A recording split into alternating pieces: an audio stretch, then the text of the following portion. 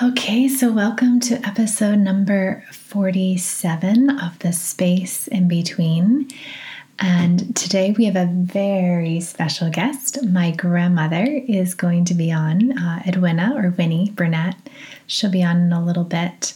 But we do have a few exciting things happening in Nomadland. This month, this is October, we are in the Hudson Valley. I'm in the midst of the 200-hour teacher training. We have an awesome group.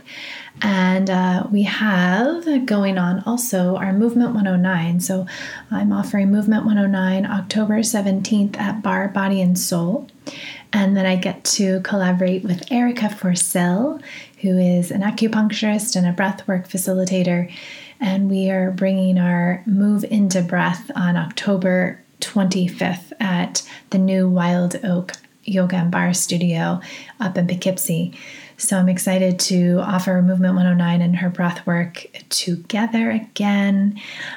So both of those are happening at 6:30 p.m. You can go and find out more at their websites or at Nomad's website, nomadalwaysathome.com.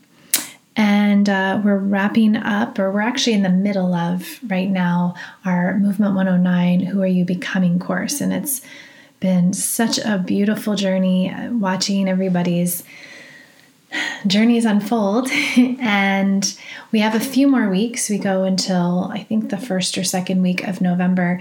And then we're going to do it again. So just planting the seeds if you are kind of in a transition in life, or you want to kind of set some new intentions for the new year that is approaching, 2020, the year of vision. This might be the online course for you. Again, we'll start back up at the end of November for 6 weeks. And and if you are connected to or want to be connected with the active duty community, our military community, and want to serve those who are serving us now, we have our tribe training the end of this month, October 26th and 27th. So this is our weekend course on how to offer the tools of yoga both on and off the mat to active duty. So you could be an active duty service member, you could be a veteran, you could be a yoga teacher, you could be a military spouse or connected in some way, maybe a social worker who works with active duty, and you want to offer these mindful tools to your clients. So this is a really wonderful weekend course, and we are offering it again October 26th and 27th. And you can go to the Nomad website, or you could go over to trymilitaryyoga.org and find out more there and apply. And and then what we also have coming up for next year is I will be leading a retreat in Bali, offering Movement 109, breathwork, yoga, and going beyond ritual in Bali, March 1st through the 20th next year. There's still a few spots available, and we want you to come. So go ahead over again and visit Nomad Always at Home to find more information. But now let's talk to my grandma. Okay, I'm here with my grandma. Hi, Phoebe. Hi, Grandma. So I usually start with an introduction of how we're connected, but I think it's pretty obvious how we're connected. You're my grandmother. Yes. On my mother's side. Yes. And you want to share some life lessons today. Well, I certainly should have some. I've lived to be 87 years old. Yes. Yes. So where do you want to start? Oh, my goodness. Well, I have a lot of life lessons, and I guess I could start right at the very beginning. Okay. We'll start out with children. And I must say that one of the lessons that I learned very early on was how important a father is to a child. When I was a little girl, I was the youngest of a family of 4. And I guess I was the baby, and I was probably a spoiled little kid. But my dad gave me such a sense of security. As soon as he would come home from work, he would have me on his lap, and he would tell me stories, or he would listen to the radio stories with me. He took me to his garden and showed me all the plants. He just always kept me at his side when he was home. It gave me such a wonderful sense of security And even though he died when I was 9, I think that sense was instilled in me because I've sort of had that feeling of things are going to be fine all my life, that, everything would work out well. And I think it's just the importance of a father's influence when children are very small. And I would hope that any young father would take that into account and give his kids the attention that they need and deserve. Yeah. Well, okay. How you said you were 9 years old? I was 9 years old. And how did he pass away? Well, he died of cancer at a very early age. Okay. Was he sick for a long time? About 4 months. Okay. And how was that for you, right? I mean, obviously you didn't think that everything was going to be okay right away.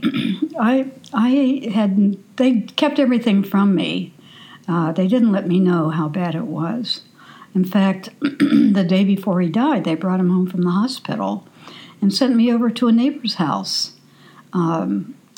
So I wasn't even able to go up to his bedroom and see him that last day. It never dawned on me that he was going to be gone until somebody came and got me and said, "Your father's gone." I spent 3 days crying. Yeah. Yeah. Yeah.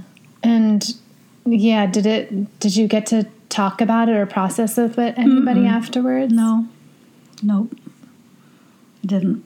And do you feel like that part was also what made you resilient too, of just having to use these tools on your own to...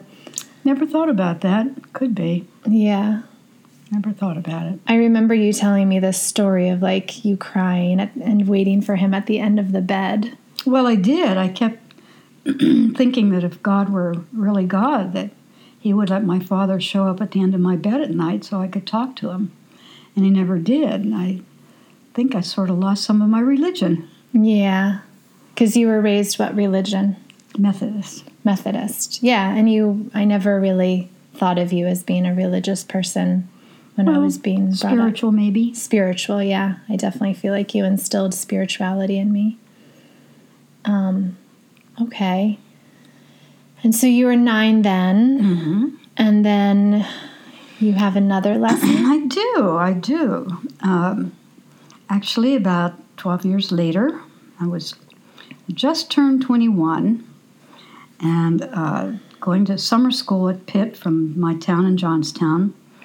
Was involved in a terrible accident. A bunch of drunks came around the corner on our side of the road, put me through the windshield before seat belts, and I ended up with, among other things, 250 stitches in my face and head and neck.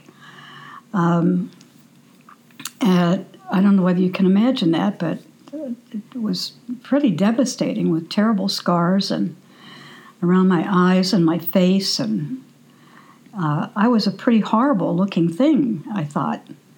And all I could imagine was how horrifying it must be for people to look at me. Mm-hmm. So I really didn't even want to go out in public.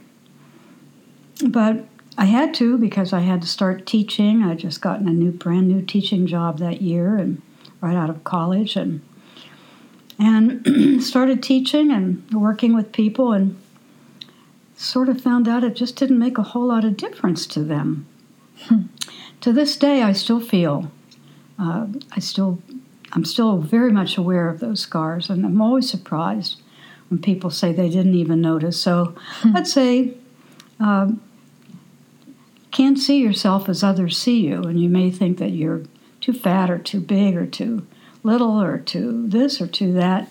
Not to other people. You're just a person, and that's the way you should be judged, not by whether you have scars on your face or whatever. So, yeah. Okay. And just so that people understand, too, I mean, you were a beauty queen. Well, you were. Yes. Yes, I'd been Miss Pitt there in my school.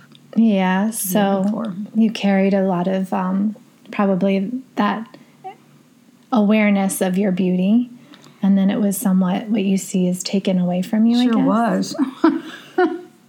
And you were in a coma, right, Grandma? Yeah, for a couple days. For a couple days. Do you have any memory at all about that experience of like waking up and? Well, nothing that really applies to what we're talking about here. Okay.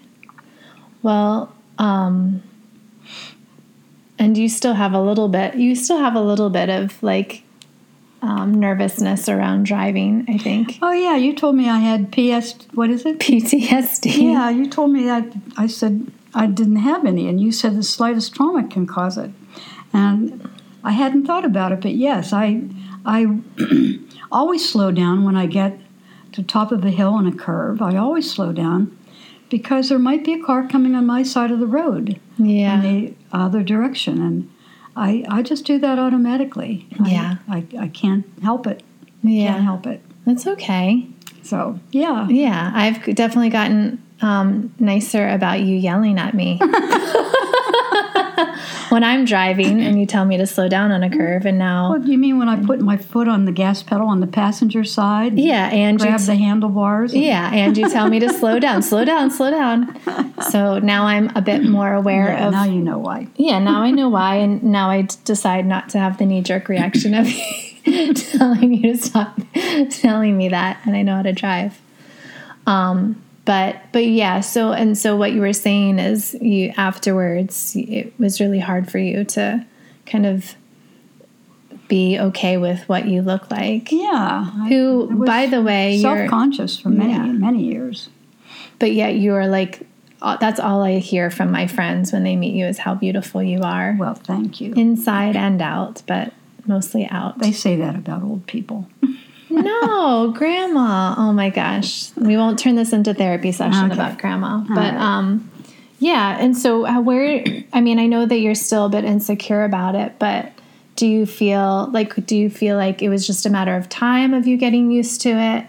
Or I think it was just the fact that nobody was reacting. You know, I'd expect them to react with horror on their faces. Nobody was reacting that way. So I mean, if people were staring at me, I wasn't seeing it.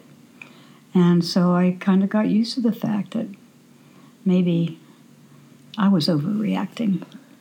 Yeah, I think you were, because the stories I hear is you had so many suitors and they thought you were this beautiful person inside and out.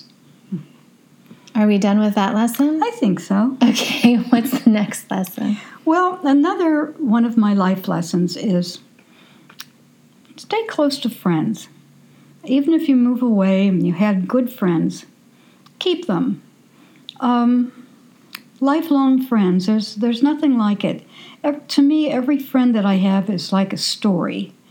And following their lives is like reading an interesting book. And I love it, and I love my friends. When we have lots of good times together and have known each other through thick and thin. And I've lived a lot of places, and I've made a lot of friends everywhere I've gone, and I try to hang on to the ones that meant a lot to me. And Bob, my first husband, was pretty much the same way. And I guess my life lesson in that is stay close to friends. You never know when somebody's going to pop up and help you at a time when you need it. And the story that I like to tell about that is when Bob, my first husband, and our 3 kids were living in Waltham, Massachusetts, where Bob had just finished a master's program in music composition, had been hoping to get a job, couldn't find anything anywhere, and we were there in Waltham, stuck with no money, no prospects. We really didn't know what we were going to do. And we got a call from our friend, especially Bob's friend, Tom Grove, in Halifax, Nova Scotia. He was an old Pennsylvania college mate of Bob's.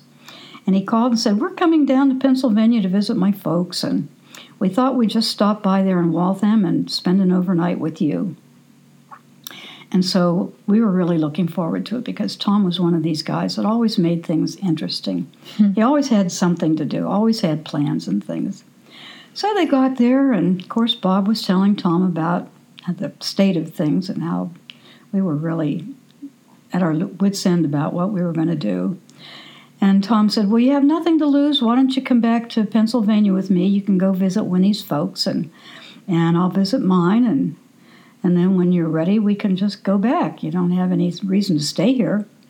And so we did. We packed our 3 kids in the Volkswagen bus with Tom and Beverly in there, too, and had a great time the whole way down, and visited Tom's folks in Lock Haven and then on down to Johnstown where he dropped us off. He said, I'll be back for you in 2 weeks. Well, things started to happen. Back in Johnstown, where Bob had lots of contacts, that's where we both grew up. And the first thing you know, Bob had landed a job at the University of Pittsburgh of Johnstown teaching music. And I was able to get a job teaching school in the public schools in just the 2 weeks that we were there. And so Bob went back to Waltham and packed up and came back, and it just that move changed our lives forever. From then on, we always had income and stable work and everything, and it was all because Tom Grove. Bob stayed in touch with Tom Grove even after he moved to Halifax, Nova Scotia.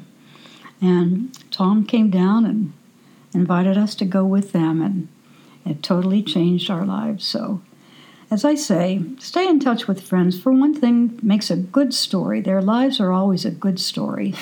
And they're fun to talk to when you can remember things that you did together that were so much fun. And what's more, you never know when one might turn up just when you need it. Yeah, I love that. I love how you say that your friends are stories. They are. Yeah. Yes. Because this is what we do here on the podcast, to share people's stories. And a lot of it is sitting with people that I have a relationship with in some way and hearing some of their story. Yeah, So, they are. Yeah. Their lives are stories. Their lives are stories. Yeah, and then you guys decided to stay there, and you pretty much stayed there for how long? For about almost a dozen years, and that's where all 3 girls grew up, and that's where, when they think of their childhood home, that's it. Yeah. Happy days for me, for the most part. That's good. Nothing I liked better than being a mom with 3 little girls. Do you ever think about, like, what it could have been if you stayed there, if Tom didn't drive by and scoop you guys up? I have no idea. No, I don't. Okay. I don't.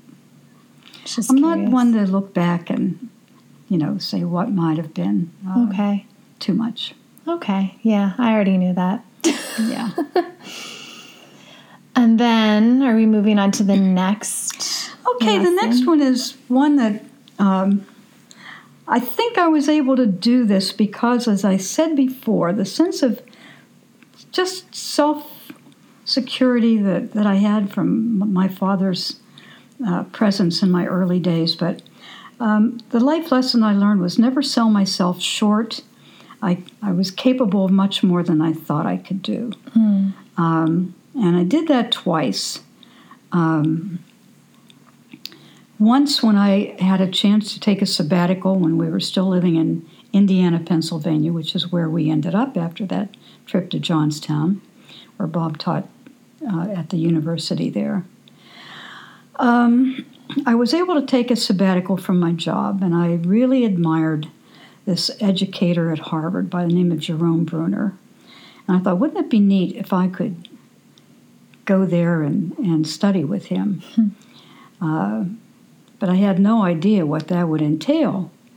Bob was very encouraging. He said, yeah. He said, why don't you just apply, and I'll get a job up there for the year. Somebody always takes a sabbatical. I'll get a job up there, and you can go to school and take the girls and have a year in Cambridge. So I applied, and I got in. I got an NDEA fellowship, take care of all my tuition. But the only trouble was Bob couldn't get a job.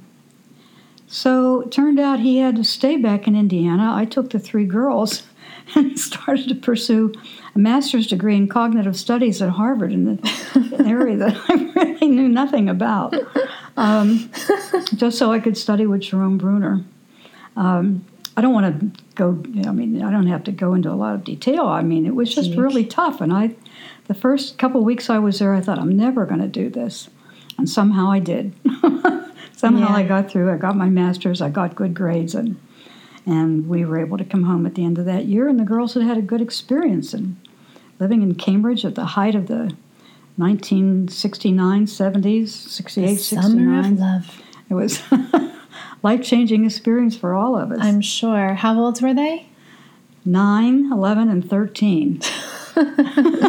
Oh, my. Yes. And I've heard some stories on Mom's side of it. Yeah, they ran wild. Yeah, they did. I was so naive, living in Indiana, Pennsylvania, where the kids just ran out all day.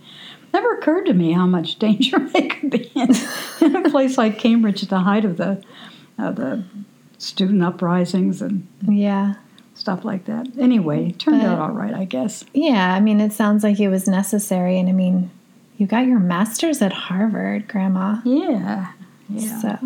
So anyway, the second one was Bob and I got divorced, and I had gotten a job in Harrisburg because I thought before we got divorced, I thought maybe we could get that marriage back together because he was working down there full time, and I went down to Harrisburg and didn't work out. So I was only there about 5 or 6 years when a friend who had got into banking in New Mexico suggested that I come out there and take care of communications. He knew I was good at reading and writing and all that stuff. Take care of communications for his banking company. And I thought, why not? Why not? So, of course, there was a promise of a lot more money and all that stuff. So I went out thinking that all I was going to be doing was just writing training manuals and stuff like that. Well, one thing led to another. Every year it seemed we were adding more things to my job title. We were adding news releases and annual reports and all kinds of government reports, and advertising came on the list. And the first thing you know, I was a senior vice president doing all this stuff I'd never had any training for. But you pick things up and you learn things on the job. Yeah. And it's not just that I was able to do it. I think most of us sell ourselves short and don't think we can do a lot of these things. Mm-hmm. And I'm not talking about, going into a physics lab and being able to go through all the things that in quantum physics or anything like that, but just most ordinary jobs. Most people can probably do them just like I did them and learn them on the job. So never sell yourself short. You're capable of much more than you think you are, and take the leap if you have a chance. Take the leap. Take the leap if you have the chance. So you were a school teacher up until that point? No, I was a school administrator at that point. School administrator. Okay, so you had some sort of admin experience. Oh, yes, definitely. Okay. And lots of communication skills in that job. Okay, got it. And then how long were you there in the banking? About 7 or 8 years. I don't remember that it was that long, but I was also a baby. Well, maybe it was not. No, I'm sure you're right. I just, as a child, a little baby child. Okay. And how did you transition out of that job? Until I went down to Houston. So you went from Santa Fe. You didn't go from Santa Fe to Houston, did you? No, I went to Washington for a year or two. Yeah. So what brought you back after you? So you're this senior vice president. Oh, there were a number of things, but Becky was leaving California to go to Johns Hopkins. Brenda and Betsy were both in Washington. Mm-hmm. And it was one of those things, what are you doing out there? And we're all here. So, True. And I had a chance to join a little media company. Okay, that's right. So that's what I did. That's right. And you came back to be my little grandma, closer to me. And luckily that I did. Yeah. Actually, you were supposed to live with me. Yeah, that was a very, kind of tumultuous time in your life, and I'm glad I was there at the time. Me too. Yeah. It was a very tumultuous time. That was one of those things. Who knows what took me back? Maybe it was fate. Yeah, I think so. It feels like all the stories you've shared so far and all that I know behind you is like that you've shared with me and lived through. feels very synchronistic. Like I feel like everything has been there at the right time for you. Even the hard times. For a reason. For a reason. Yeah. It's kind of like an interesting little windy road of you were senior vice president, then you decided you needed to step away from that life and be back in DC with us. Yeah. So I'm grateful for that. Wow. I am too. Yeah. And then what? You have another lesson? Or are we still at the quite a same few lesson? years in Houston. I took a job as a elementary science specialist. Oh, well, let's stay there because we didn't say how you got to Houston. So you were in D.C. for how long were you here? Oh, 2.5 years. And then what happened? Why did you go to Houston? Well, I didn't want to continue with this media company. I didn't like selling myself, which I guess belies some of the things I've said, but I didn't like going around to government agencies and working with them. I really didn't like that. What were you doing? I don't know if I even know. I was making media films for government. Mostly I was doing National Science Foundation. I was making, by that time, the partner that I'd had went out to California to write movie scripts, but he never succeeded. But I was left with this business of doing these training films for the National Science Foundation. And the more I worked with them, the more I realized I did not want to have to do all this kind of work for bureaucrats. I just didn't like it. Okay. And I was spending more time than I wanted to because I was really thinking of a part-time job at that point. And I began to think, well, if I'm going to work like this, I could go back to teaching and have my summers off and have Christmas off. Mm-hmm. And I put in at my University of Pittsburgh placement office. I put in there, if anybody is looking for gifted teachers, because that was my field before I went into banking, gifted education. And by George, I got a call from Houston, Texas. They were looking for somebody with my qualifications. And they were willing to put me at the top of their pay scale and this and that and the other thing, give me an apartment till I found a place. And so I did it. I had friends down there and relatives down there, so it wasn't like I was leaping off into the unknown. But yeah, because you had here again, take a leap.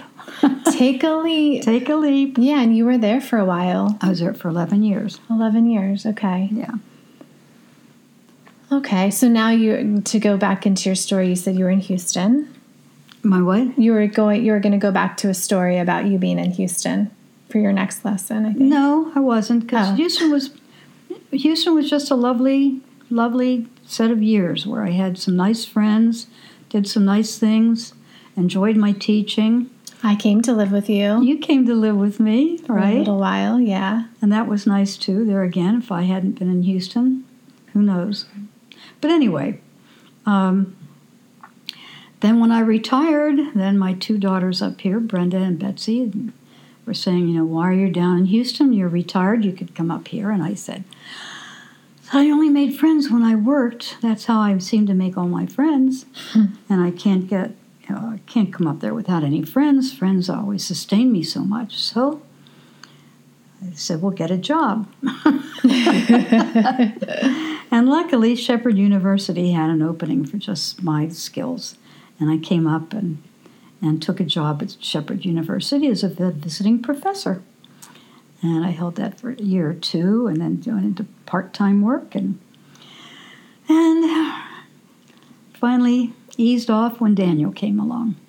Oh, we'll get to Daniel in a second. And that brings me to my last. Your last lesson. My last life lesson. But before we get there, I have a question. So I'm just thinking about that. Yeah, so you were in Houston. You're kind of living the life. Mm-hmm. And then Aunt Betsy and Mom were because they had kids now. So I was the only grandchild up until this point. And then they went ahead and had more kids. And so was that one of the reasons why they asked you to come back? Was to be like a grandma?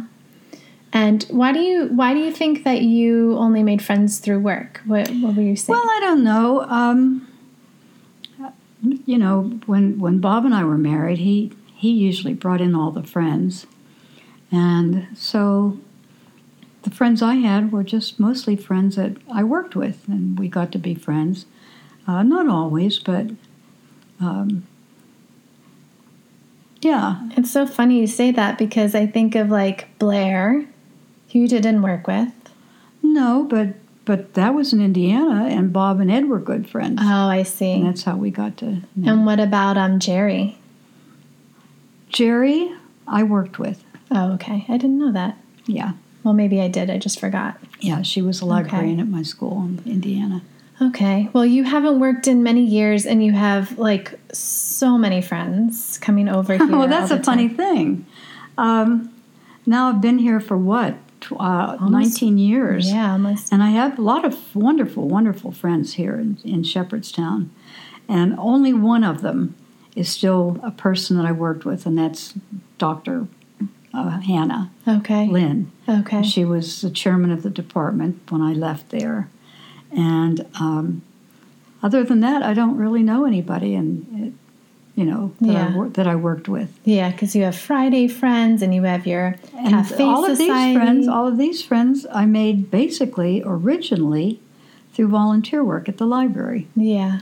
So, if you're not working, then volunteer to make friends. That's true. Actually, can you tell that story about why you signed up for the library? Because I think that's funny. Oh, my goodness. Well, all the time I've always loved fossils. I've always loved fossils and collected them wherever I've lived until I came here, actually. So in Texas, of course, that's a very full of geologists for the oil industry. And Houston had a very active gem and mineral group that had a paleo section.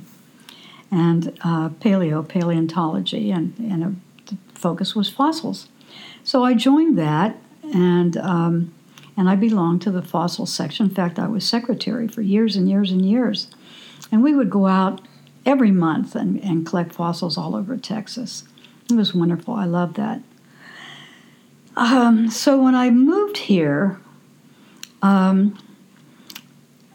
checked around and I couldn't find anybody. I even went to the science department to find out if they ever did any fossil hunting, and they didn't. And so I thought, well, I don't know. I just put it off for a while, get used to this new job. And I was in my office one day, and the chairman came in and said, "You have a phone call about fossils." And she said, "You want to take it?" And I said, "Oh, yes." So she transferred it over to my phone, and this person said, "We have this fossil group, and we'd like to know if you'd like to join our board." And I didn't blink an eye. I said, "Of course I would." And so she's talking about all these things. I'm waiting for her to tell me when they take field trips and stuff. And she said, "Well, we meet in the library or somebody's home once a month, and we try to raise money." And I'm thinking, the library, you meet in the library. She said, "Well, yes, because we're friends of the library." I said, "Wait a minute, I thought this was fossil." She said, "Fossil stands for Friends of Shepherdstown Library, FOSL. So I said, "Oh, okay." And so the first thing I knew, I was on the board of Fossil, and I still haven't found anybody to go fossiling with. So now, with this new knee, maybe I can get out and start looking for fossils again. With your new knee. Well, I just got a new knee. You just got a knee replacement at 87, and you're ready to go fossil hunting again. But that's how that's how I got involved in the library, and through that made some wonderful, wonderful friends that I still adore, and spread out from there. Yeah. Again, another little synchronistic moment where it was just, you thought it was fossils, and then it was all your friends. You met all these new friends. Yeah. Yeah. Okay, so we're going to talk about Daniel. We're going to talk about Daniel. And instead of telling me about a lesson, why don't you just tell us the story? Well, sure, I can tell you the story. I mean, I had been single for, 30-some years? You were single my entire life. My entire life. And I'm very happy that way, very self-sufficient. I had my own little nest egg. I owned my own home and had lots of friends. Didn't want for anything. But I did, as I said, I always like to keep up with my friends. So I did go to our high school reunions. And I made arrangements with my best friend, Doris, who still lived in Johnstown, to go back for the 60th reunion. And we went to the banquet that Friday night. And who should come down? There was just one empty seat beside me, and practically everything was filled.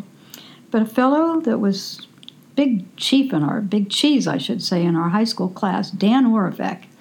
He was the president of the class, and he was handsomest boy in the class. And he came and, for one of another seat, sat down beside me.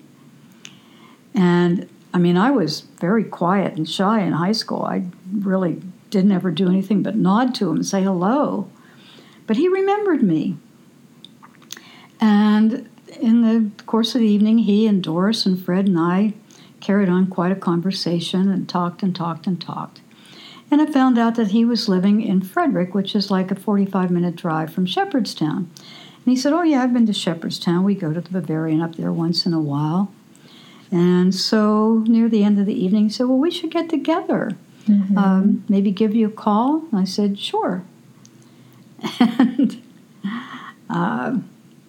so right after that, I went on a vacation with my cousins, and I was gone for a couple of weeks. When I came back, Brenda, my oldest daughter, Phoebe's mom, who had been staying at the house with Willa while Willa was doing an internship at the college that summer,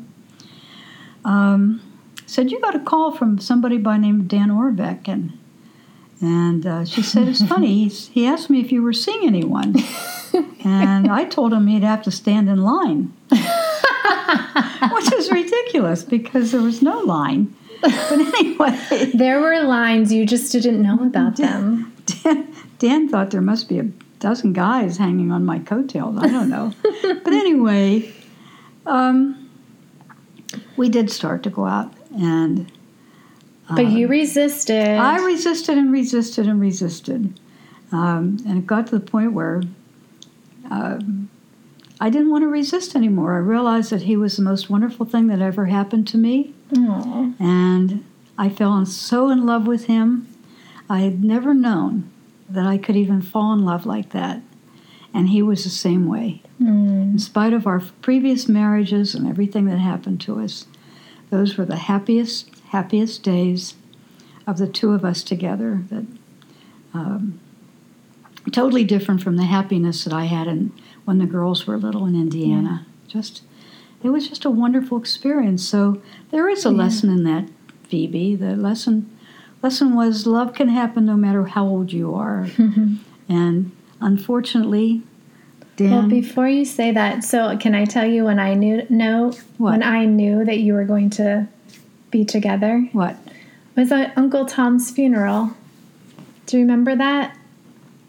You mean when he was talking to Uncle Tom? No, at Uncle Tom's funeral. At the funeral? Yeah, because I think that was the first time I met Dan. But I had known you had been going out with him for a number of months. You never told me this.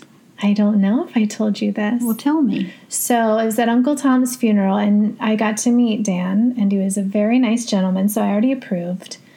But I think when we were outside, so when we had, they were lowering Uncle Tom and, his grave into the ground, and I was holding you, and then Dan was just standing kind of behind us, just being very patient and, being supportive of whatever you were feeling. And I just remember you came out of my arms right into his arms, and you just started crying. And I was like, oh, and him and I had a look like, I can take care of her.